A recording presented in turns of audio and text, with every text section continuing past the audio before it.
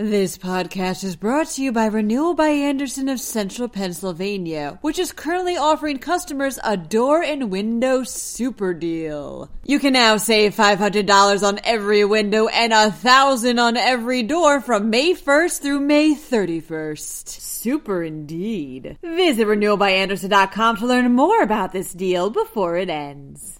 The Pennsylvania Department of Health has ordered hospitals in the state to take new precautions to help protect nurses and other staff from the coronavirus. A Philadelphia police officer has turned himself in to face charges of aggravated assault after a video surfaced of him striking a protester with a baton. Meanwhile, police in York County found 2 women in a wooded area of a state park on Monday night, one alive and one dead.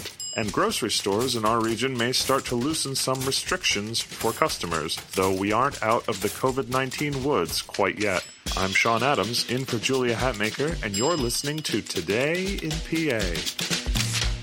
Pennsylvania hospitals will be required to take new steps to protect healthcare workers under a new order issued by Health Secretary Rachel Levine on Tuesday. The Associated Press reports that Levine had heard concerns from hospital workers and unions, including the Pennsylvania Association of Staff Nurses and Allied Professionals, about how hospitals were rationing protective gear and that lax guidelines from the Department of Health and CDC were putting hospital staff in danger. Secretary Levine pledged to deliver a safer work environment for those working on the front line of the pandemic, and the new requirements for hospitals include replacing soiled or damaged respirators on request and requiring universal masking, among other steps. Nearly 6,000 healthcare workers have contracted COVID-19 in Pennsylvania since March, according to the Department of Health. Police Staff Inspector Joseph Bologna is facing charges, among them aggravated assault, after a video surfaced of an officer, believed to be Bologna, striking a student protester in the head with a metal baton. The Associated Press reports that Bologna surrendered to face those charges on Monday, and that he has also been suspended for 30 days with the intent to dismiss him from the Philadelphia Police Department. Striking with a baton above the neck is potentially lethal and against the department's policy, according to Philadelphia Police Commissioner Danielle Outlaw, but Bologna's attorney said that his actions were justified because the protests had turned violent. Bologna has his share of supporters among the police, with Fraternal Order of Police Lodge 5 President John McNesby calling the charges, quote, baseless, and the police union selling T-shirts that read, Bologna Strong. The student struck by the baton required 10 staples and 10 stitches, according to the district attorney's office.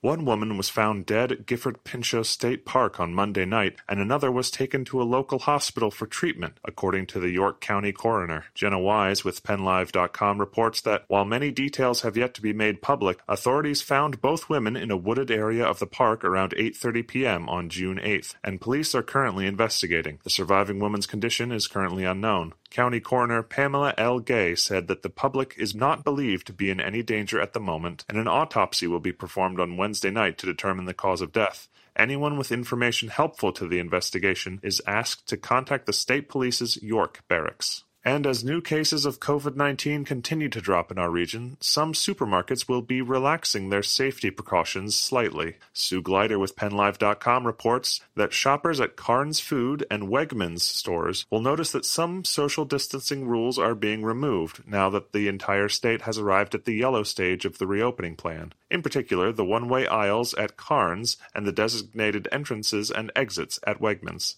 Shoppers are still expected to wear masks and maintain safe distances from one another, and Wegmans spokeswoman Laura Camera said the chain has no plans to remove any other restrictions in the near future. Giant grocery stores stopped enforcing their one-way aisles in May, and Wise Markets has recently extended their hours and reopened deli service. Once again, some slightly good news in the coronavirus department, which means that all of those precautions we've all been taking are working. Stay safe out there, folks. Remember, it's a marathon, not a sprint. And that's all for today's episode. Be sure to check out PennLive.com for all of the news, sports, business, and entertainment coverage that you could want. I'm Sean Adams, and I'll be back tomorrow with another episode of Today in PA. Thanks for listening, and have yourself a great Wednesday. This podcast is brought to you by Renewal by Andersen of Central Pennsylvania, which is currently offering customers a door and window super deal. You can now save $500 on every window and $1,000 on every door from May 1st through May 31st. Super indeed. Visit renewalbyandersen.com to learn more about this deal before it ends.